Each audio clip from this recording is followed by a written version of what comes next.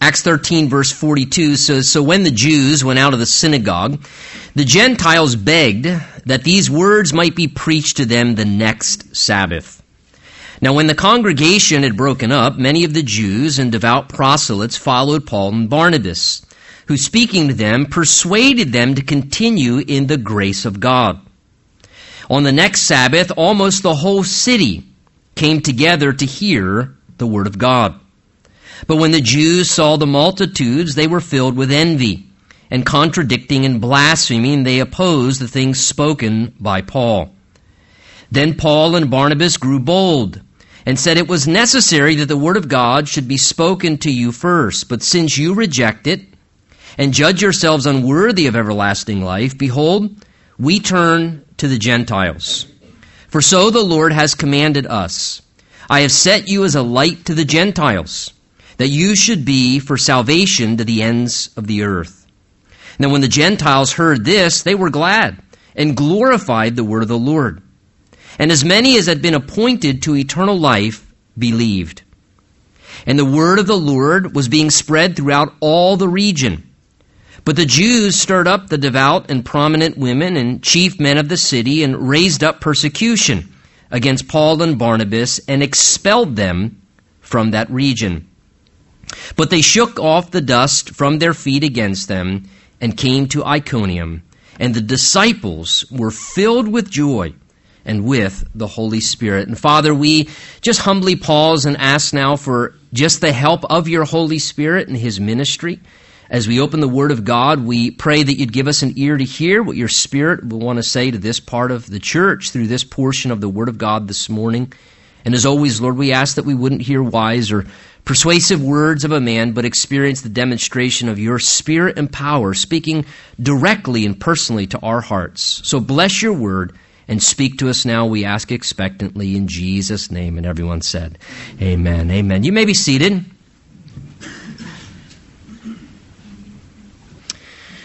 You know, a response is what we say or do in connection to what has been said or done. Let me say that again. A response is what we say or what we do in direct connection to what has been said or what has been done. And let me say, the way that we respond truly matters to God. It matters very much to God, particularly because God has given us the freedom and capacity to choose as human beings how we do respond. It's one of the ways God has created us in his image and in his likeness. God is able by volition to make decisions. He makes his own choices, and God has given us this capacity to make choices as well, and the opportunity to respond to what is said and what is done. And here the Holy Spirit records for us at the end of Acts chapter 13 a record of various responses to God's word being spoken, responses to God's work taking place and to God's will happening and unfolding. And there are great lessons for us to learn about the value and the importance of responding and responding right in comparison to responding wrong. Now remember, Acts chapter 13, our last section we looked at together, Paul and Barnabas were given an invitation there in a local synagogue in Antioch, Pisidia, to speak to the people that were assembled. They gave a reading from the law and the prophets, and being there as visiting prominent rabbis who were known, they were asked, hey, if you have some word for us that you'd like to share, please speak on. Well, this was customary. Sometimes an invitation would be given to visiting teachers, and this was extended to Paul and Barnabas, and Paul capitalized on this opportunity and took the opportunity to begin to speak to the people and powerfully preach this sermon, showing how gracious God had been to people all throughout the history of Israel particularly.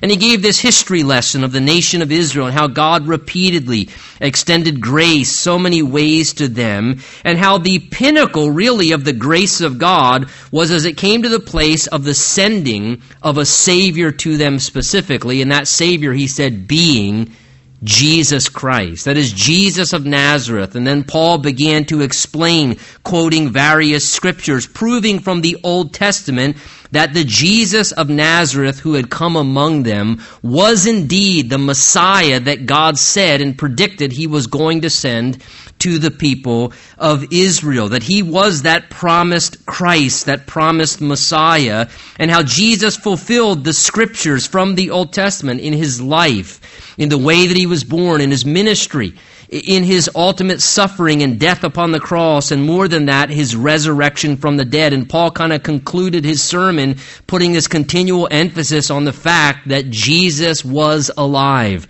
that God raised him from the dead, and now as a living Savior, he is now the perfect mediator between God and mankind and offers the opportunity for us to be in right relationship with God. That was why he declared, look back in verse 38, regarding Jesus. He came to his culmination of the sermon. He said, "Therefore let it be known to you," those listening, brethren, "that through this man," that is Jesus, "through this man is preached you the forgiveness of sins, and by him everyone who believes is justified from all things from which you could not be," he says, "justified by observing and keeping the law of Moses." And in light of those wonderful realities that Jesus provides forgiveness of sins, which we all need, because we all sin and we all fail, and it makes us guilty before our Creator. And we all need to be made right with God, justified, and we cannot make ourselves right with God, Paul says, through the observance of the law. The law could only reveal sin. It was like a mirror. It could show you your condition. A mirror can reveal to you your condition, but it can't change your condition. Right? A mirror can say to you, "Tony, you are ugly." But it can't change that. You're getting fat. It can't change that. Your hair's all messed up, but it can't change your hairdo, right? Something else needs to take place. The mirror can just reveal. Well, the law could only reveal people's condition, that we fall short of the standard of righteousness. We need to be made right with God differently, and that's what Jesus does. Jesus gives us his righteousness and can make us justified and innocent before God. Now, in light of those things, Paul then said as he wrapped up, that's why a response is necessary. Jesus offers forgiveness. It's through him, if we believe, we can be made right with God. But he gave that strong warning in verse 40 and 41. He says, "Beware, therefore, that you don't fall into an evil heart of unbelief like they did in times of old towards the word of the prophets. Be careful," he says, "that you don't choose to not believe what God's word is saying and these wonderful realities of what God did in Christ and despise it and reject it." Because he says the risk is that you will perish if you despise and reject what God is offering to you. So we now come in verse 42 to the response of this spiritually anointed sermon that Paul the Apostle was giving, as he gave them God's word, and they were hearing God's voice through the teaching of the word of God, and God was speaking to them.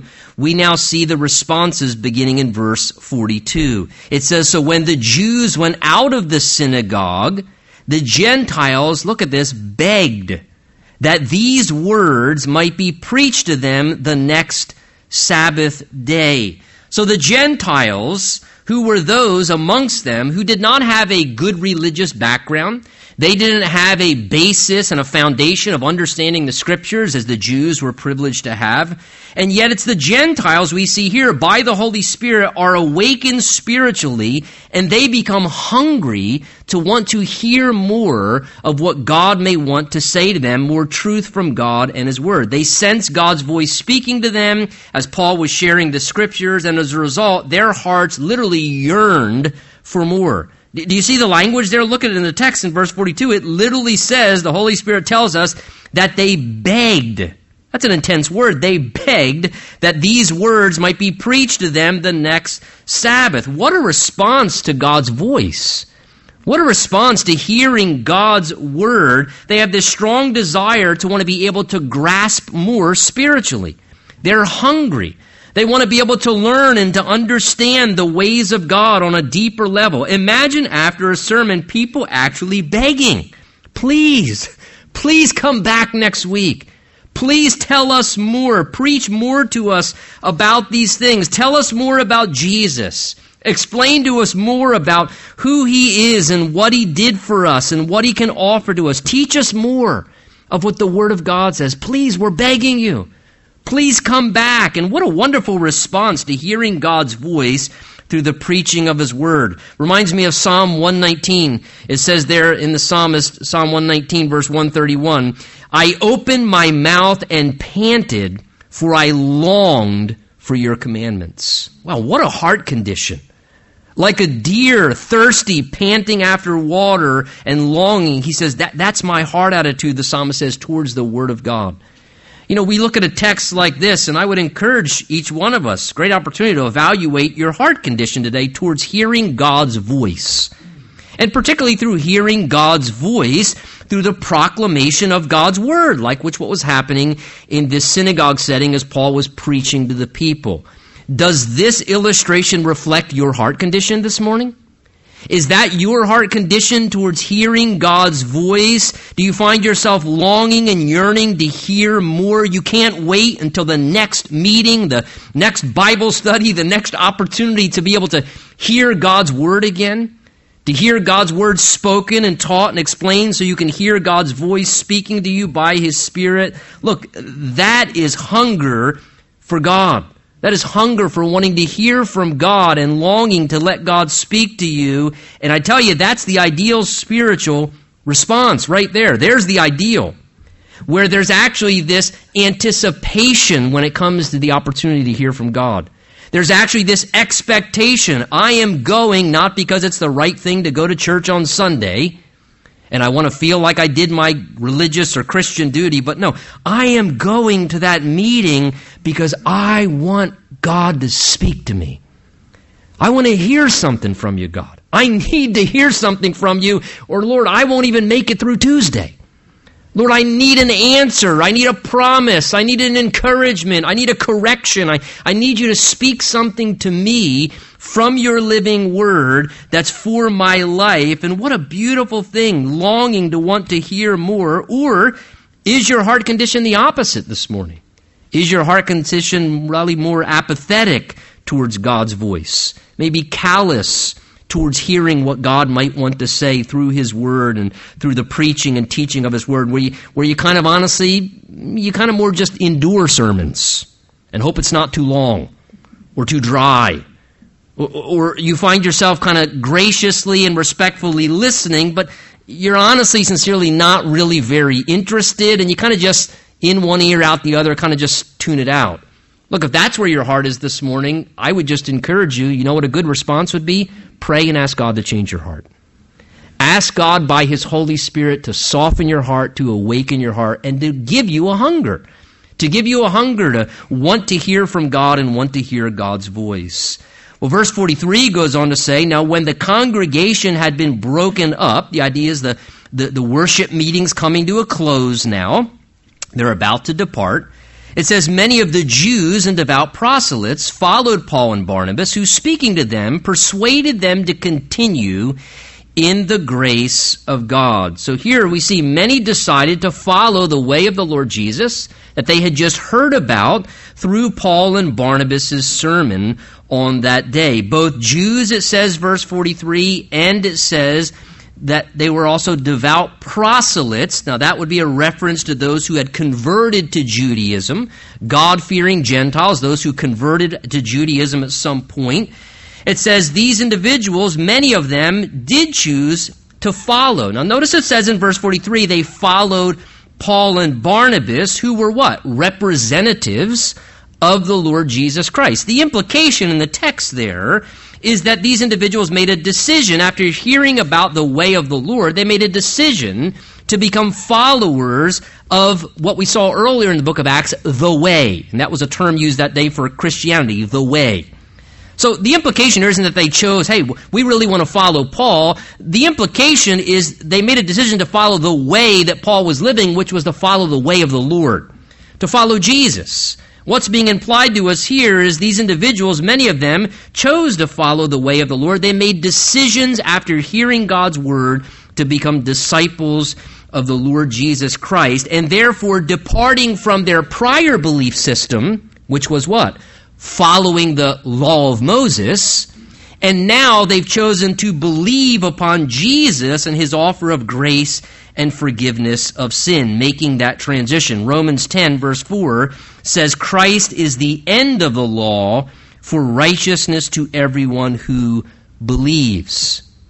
And they understood this transition happening and available through Jesus. Romans 3 speaks of being justified freely by his grace through the redemption that's in Christ. And it appears in verse 43 that this group who decided to now follow the Lord had genuinely experienced the grace of God in salvation, because look what Paul and Barnabas do at the end of the verse. It says, speaking to them as they're about to depart from the meeting, they persuaded those who became new followers, they persuaded them now to continue in the grace of God. Paul took time to strongly urge and persuade these new followers of Jesus who just experienced God's grace and salvation to make sure they stay focused and rooted upon grace as they now continue to grow spiritually. The grace of God is God's kindness, God's blessing, God's favor toward those who are undeserving.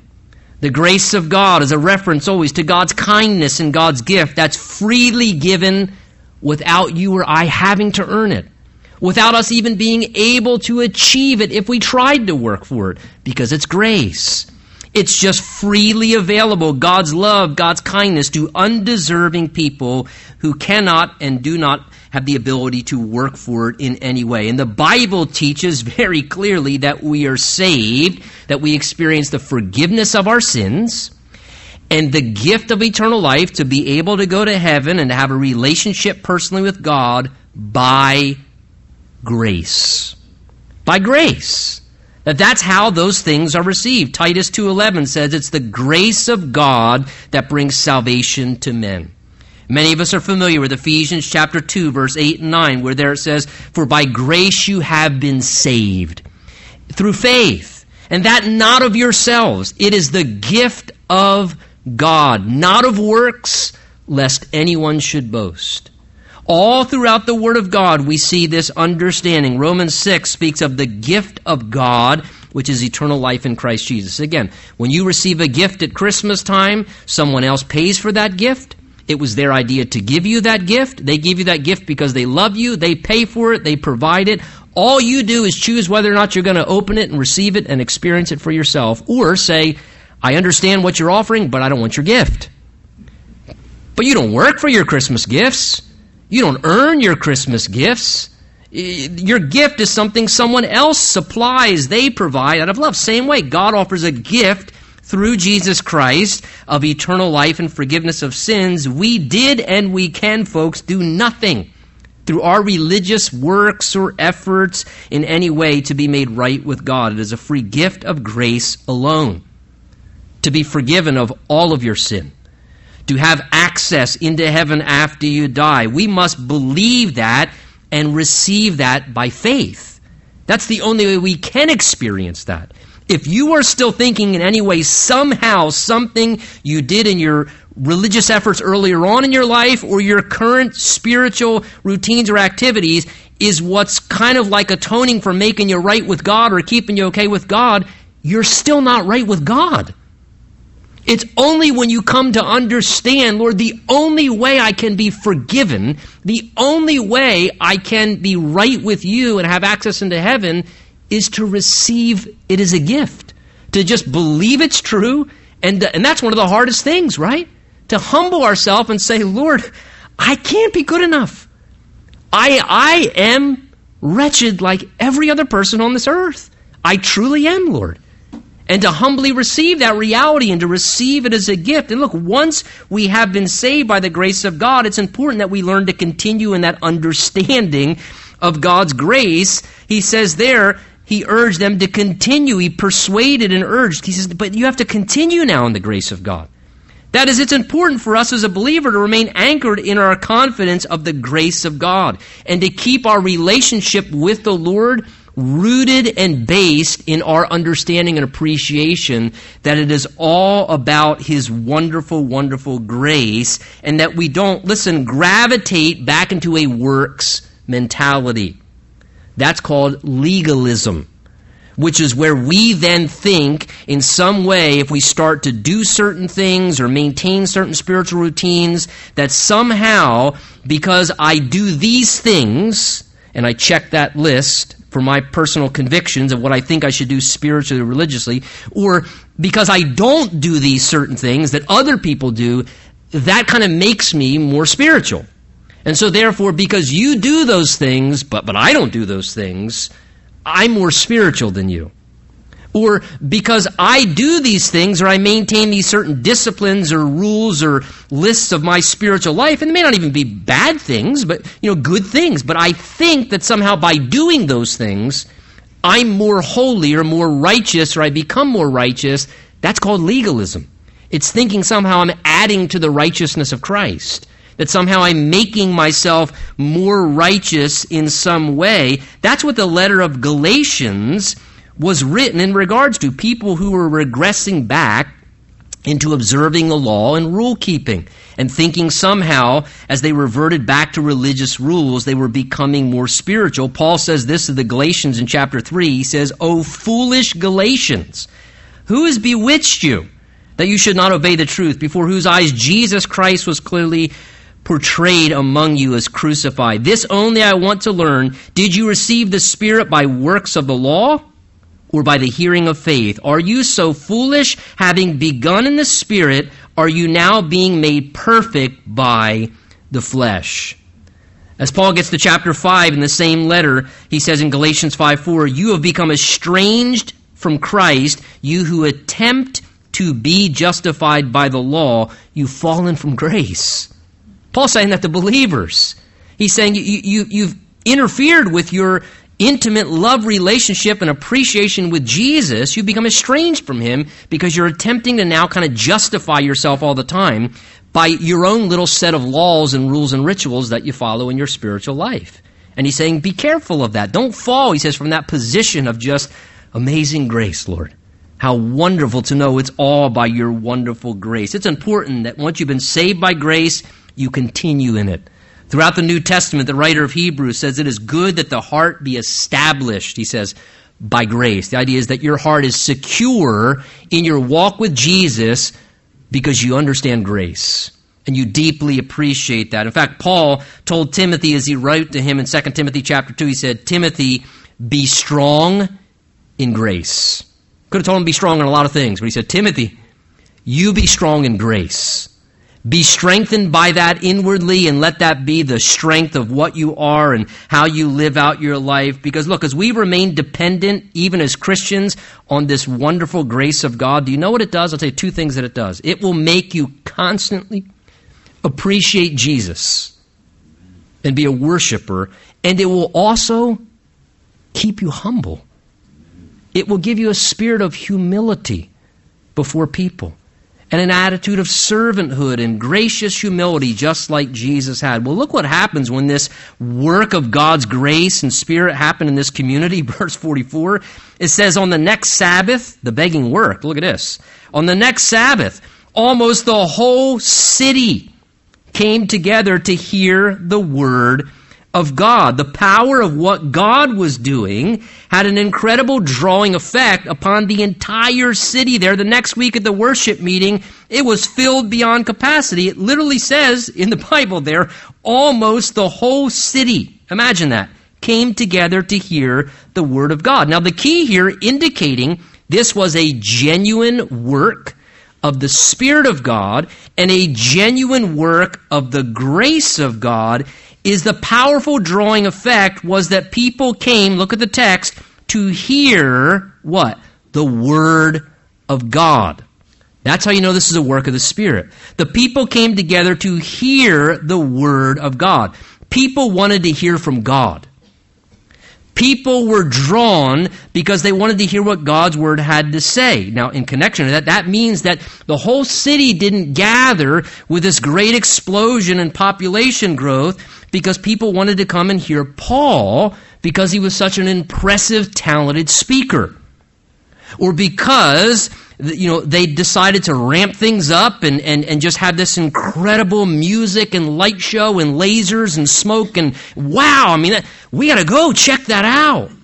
It says people were gathering and coming, the growing crowd. This occasion was specifically because the Spirit of God was moving in the hearts of the community and people wanted to hear God's voice. They wanted to hear God's word. That's a genuine work of the Spirit. That's a genuine move of God's grace in a community, people longing to hear from God, a strong desire that God would speak to them, and this is the response. This drawing power of God is happening in the community, and boy, I look at this and I say to myself, and I hope you agree with me, would to God that we might see this happen in our day. Would to God that we would see the Spirit of the Lord and a move of God's grace happen in such a way that it would awaken a community, awaken a city by His Spirit, that it wouldn't need to be, hey, is that guy an impressive enough orator? Does he have a powerful enough charismatic personality? Do we do enough to kind of, make the whole experience, that's what church services are being called now, an experience that people want to come back to the next show? Or is the Spirit of God moving so powerfully in the city that people are coming because they want to hear God? And they want to hear God's word and what God's word would say to them in a personal way. What a beautiful thing. Well, we now come to the response of the religious Jews and the leaders of the synagogue in verse 45. It says, "But when the Jews saw the multitudes, they were filled with envy. And contradicting and blaspheming, they oppose the things spoken by Paul." So we find here a wrong response, now if you would, to the Word of God, a wrong response to the work of God. And what is it? It's anger and opposition. The religious leaders, they see the multitudes now coming out, and they're not coming for their traditional religious experiences of what synagogue worship was normally like, with the law of Moses at the basis.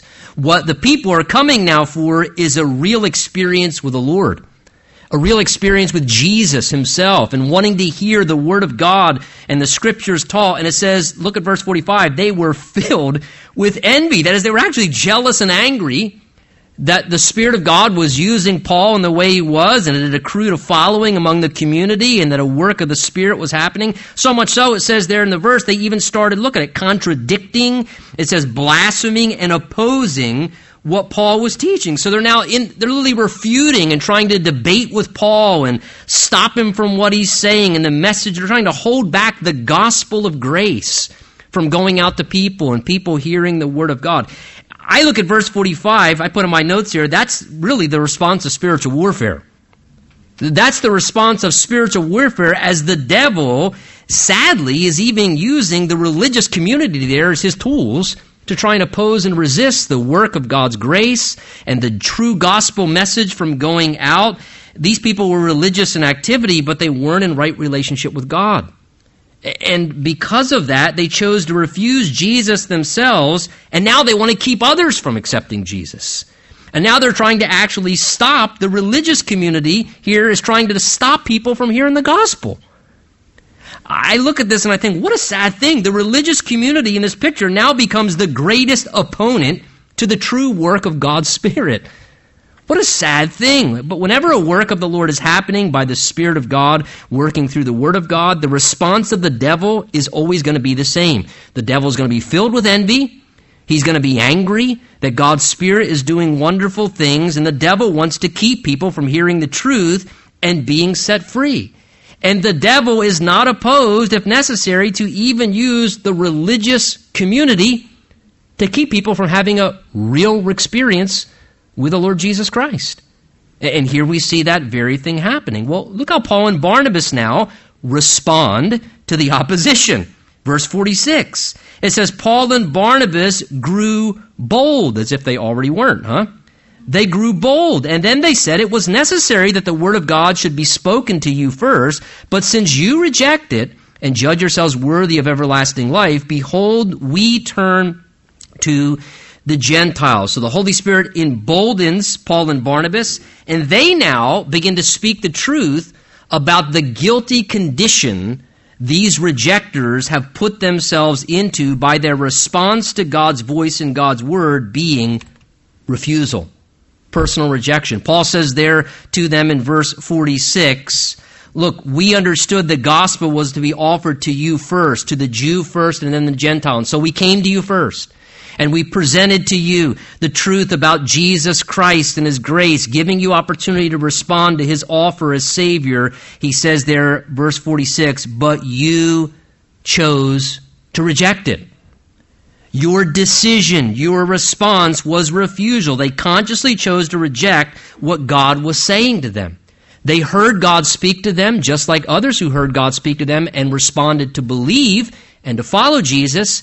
But there were others who heard the same message. They heard God's voice just as clearly, but they chose to harden their heart, to not believe, and to refuse what was being offered. After hearing, they made a willing decision to refuse what God was saying. They rejected Jesus as Savior. They rejected Jesus' forgiveness for their sins and the free gift of eternal life. They rejected God's way to be saved. That's why Paul says in verse 46 there in the text, you see what he says? He says, this reveals clearly, as you're rejecting, this reveals that you judge yourselves unworthy of eternal life. In other words, what Paul's saying is, you apparently see no value in eternal life for yourself. Because you reject what God is saying and offering to you through Jesus, apparently you determined you don't need eternal life. You don't need what God's offering through Jesus for yourself. And they reject God's word of salvation through rejecting Jesus. And you know what? When a person does that, they reject eternal life. Jesus himself in John chapter 3, many of us know it. What did he say? He said, for God so loved the world that he gave his only begotten Son, so that whoever believes upon him shall not perish, but have everlasting life. And he said, God did not send his Son into the world to condemn the world, but that the world through him might be saved. But what did he say in the verse after? John 3:18. Jesus went on to say, he who believes in him is not condemned, but he who does not believe is condemned already, because he has not believed. Again, opportunity. Believe or not believe. Receive or reject. Both would be there. The consequence would be attached. John chapter 3 later on in verse 36 says, he who believes in the Son has everlasting life. He who does not believe in the Son shall not see life, but the wrath of God abides upon him. Two different consequences from two different responses. Listen to what Jesus said in John 5:40. Jesus said this specifically. He said, you are not willing to come to me that you may have life. That is eternal and spiritual life. Jesus specifically said, you have opportunity, but you are not willing. You're not willing. You're choosing to reject. You're choosing to refuse. The Bible teaches every human soul is completely responsible before God for our choice in regards to these matters.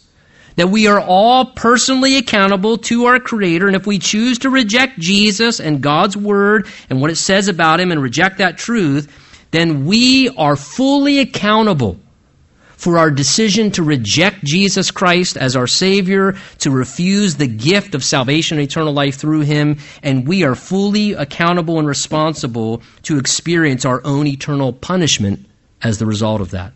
Because we were not willing.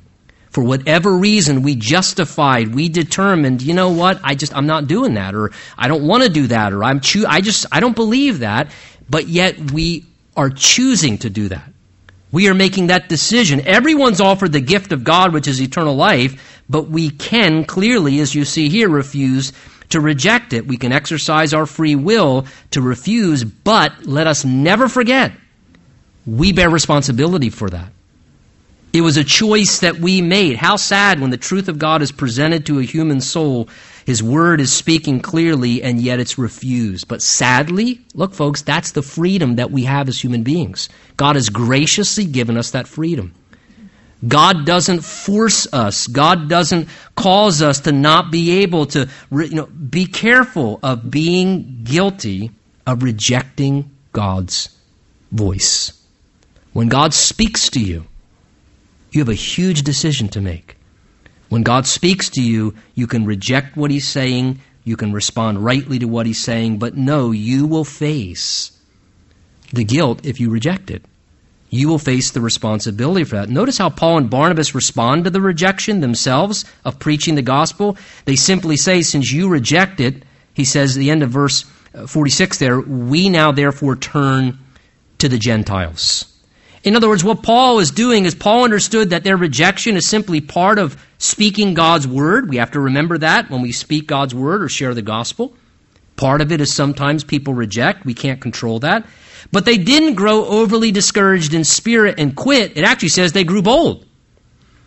You would think their humanity would be like, well, that's really discouraging. I guess we're done preaching. I mean, I'm sharing with anybody else ever again. That's it. They rejected us.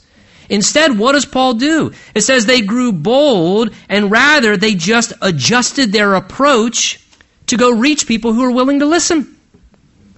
It says, we're going to turn to the Gentiles. We're going to go to those where the fields seem fertile and to the Gentile people. In fact, they even found guidance from Scripture to navigate the rejection. See what verse 47 says? For so the Lord has commanded, he quotes Isaiah 49, I have set you as a light to the Gentiles that you should be for salvation to the ends of the earth. I like this. Paul and Barnabas use Scripture to help them respond to their present experience. There's another response.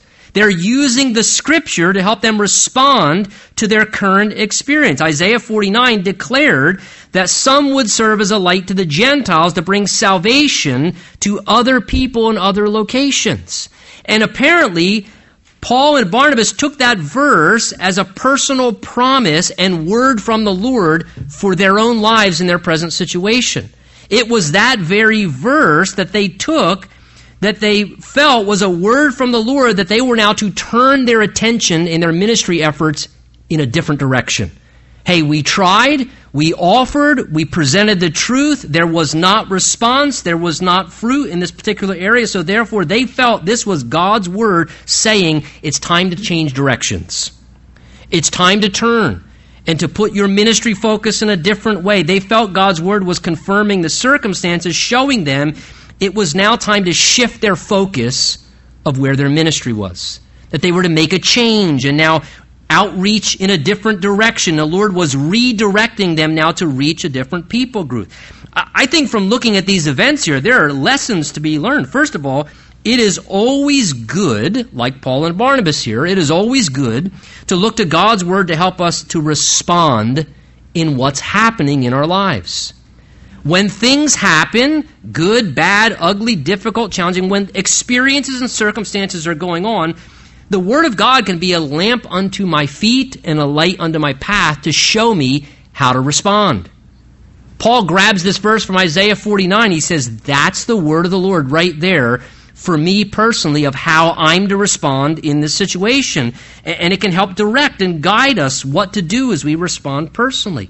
And secondly, let me say this by way of application. Sometimes it is necessary to turn our attention in a new direction with ministry. Let me encourage you this morning. Don't try and force the Lord's work if it's just not happening. Maybe it's just sharing with one person you keep sharing with. Maybe it's trying to continue to take a particular path that's good intended and it's ministry and you're doing nothing wrong. But don't try and force the Lord's work if it's just not happening. And I'm not saying you quit after day one. But when there's a season of time and an opportunity to measure and to be able to realize it, perhaps it's better to just adjust and minister elsewhere. And to put your effort and attention and look for open doors where there's receptivity and then put your heart into that. And maybe it's the Lord redirecting. So Paul says here, look, we know the word of the Lord says that he has set some as a light to the Gentiles for salvation. And verse 48 says, now when the Gentiles heard this, they were glad. And they glorified the word of the Lord. In other words, the Gentiles were thankful. Wow, God's word tells us that he wants to save us. And so they're now rejoicing that the Lord desires to save them. And verse 48 goes on to say, and as many as been appointed to eternal life, believe. Notice, here the Holy Spirit tells us, and take note of this, what influenced and what directed this very favorable response that did happen among some to the Word of God. It describes God's divine work of grace having appointed and chosen them for eternal life, which prompted them therefore to believe and receive what God's grace was stirring in their hearts. This gives the balance here, folks, to man's free will and personal responsibility before God. Here's the Word of God giving us balance. In a same text, in the same section, the Holy Spirit speaks of those who believed because, see what it says? Those who were appointed to eternal life, therefore believed. This is the biblical doctrine of what we call election, or being saved by God's sovereignty and God's sovereign choice of us. Ephesians 1 says to us, "Blessed be the God and Father of our Lord Jesus Christ, who's blessed us with every spiritual blessing in heavenly places, just as He chose us in Him," in Jesus, "before the foundation of the world, that we should be holy and without blame before Him in love, having predestined us to adoption as sons by Jesus Christ to Himself, according to the good pleasure of His will." 1 Peter chapter 1, Peter says believers are elect according to the foreknowledge of God, that God knew things in advance. It tells us as well in Romans chapter 8, Paul said, "For whom God foreknew, He also predestined to be conformed to the image of His Son." The Bible teaches that those who are believers and believe are in such a condition because God graciously chose them to be in that condition. Because God graciously appointed, selected, determined for them, for us, to be a part of His eternal family. That in advance, before I was ever born, God appointed and destined for me to be in heaven with Him. And look, that truth is intended to encourage the believer. Election is not a doctrine for the unsaved. It's a doctrine for the Christian, to make you feel very secure that you're destined for heaven. That Jesus would say, before you chose me, I chose you. And you should feel very comfortable and confident that the Lord says, look, I appointed you for eternal life. I wanted you to experience heaven. It testifies of the great love and grace of God, that our salvation, listen, it's a work of God. It's a total work of the grace of God transpiring in my depraved, dead human heart, that God initiated my salvation. Seeing me in that condition, God, by His grace, called me and stirred me and prompted me to believe, and even gave me, by His grace, the very faith to receive the gift and to believe upon God and to receive what He was offering. All you and I did was receive the invitation.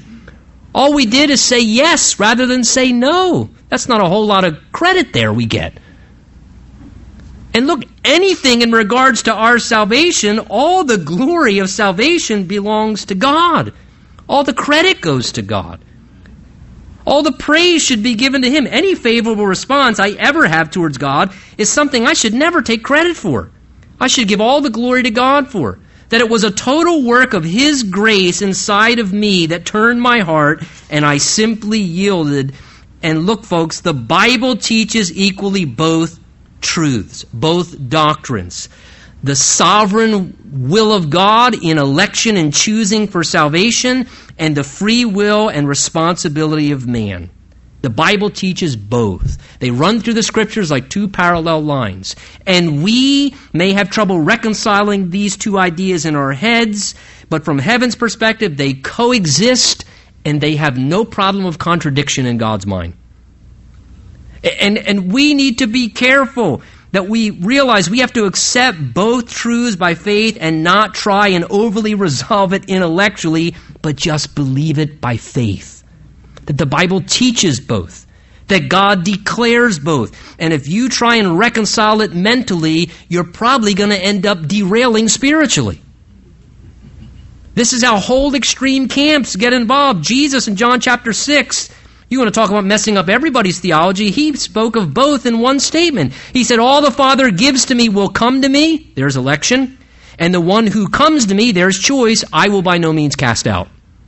So Jesus says, whoever the Father gave me, that's who's coming to me. And then Jesus said, and whoever chooses to come to me, I won't reject anybody who chooses to come to me. Well, what an amazing thing. God's sovereignty and election and salvation gives all the glory to God for salvation. And the free will and personal responsibility of man holds mankind, you and I, accountable to God for our response should we choose to reject him. This incredible thing. And let me say this. Be very careful. And please hear me in this. Be very careful if you try and delve and understand all this intellectually. Though the Bible teaches that God has appointed people to eternal life, nowhere does the Bible declare that God has appointed people to damnation and hell. That is a human assumption that people try and make when they try and reconcile things in their camp, and they deduce, well, if God's appointed people to go to heaven, that has to mean that God's appointed, predetermined that people have to go to hell. That's a good human conclusion, but that's not biblical. The Bible just simply teaches God has appointed people to go to heaven, but the Bible teaches if people choose to go to hell, they're personally guilty and responsible. Very important. Be careful of trying to over-rationalize things. Well, how do I know if I'm appointed to go to heaven? Believe. Well, I don't want to believe. Well, maybe you're not appointed. I don't know. But if you believe, you'll find out that you were appointed and that the Lord chose you before you ever chose him. Verse 49. Let's wrap it up. The word of the Lord, it says, was being spread throughout all the regions. So notice, now the Spirit of God is moving so powerfully. God's word, not just in a city, the whole region is being impacted. Verse 50, but the Jews and devout, it said Jews and the devout and prominent women and chief men of the city, they raised up now a persecution against Paul and Barnabas. They're really angry now.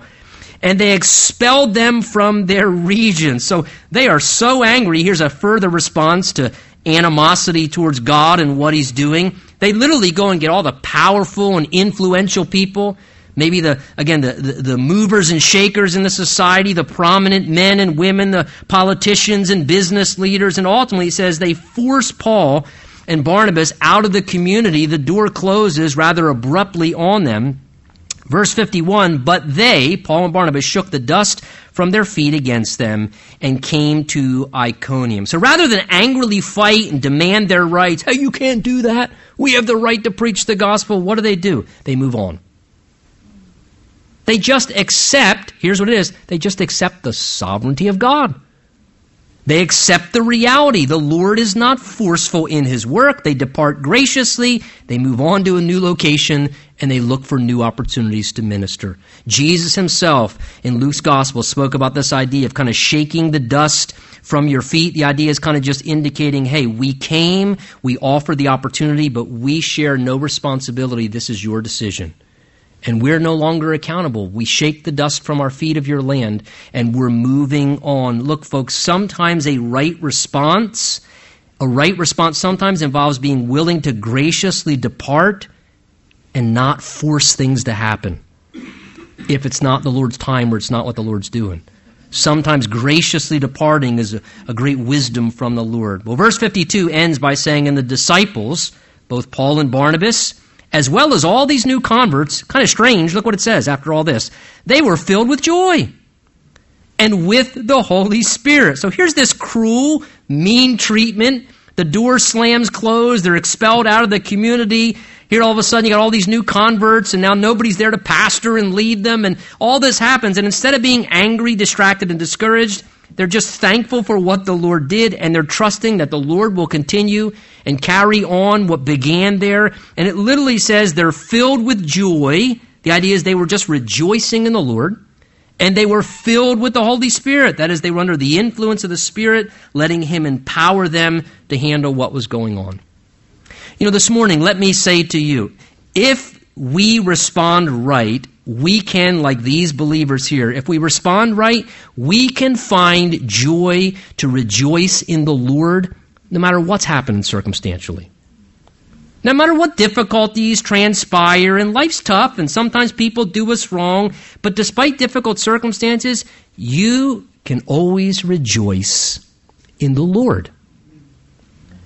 And despite what's going on, you can seek to be filled with the Holy Spirit to handle and be empowered to deal with the difficult circumstances. That's the right response. This morning, how are you responding right now to what the Lord is allowing to transpire in your life? Let me remind you, the response is your choice. And the response is also your responsibility. Shall we stand together?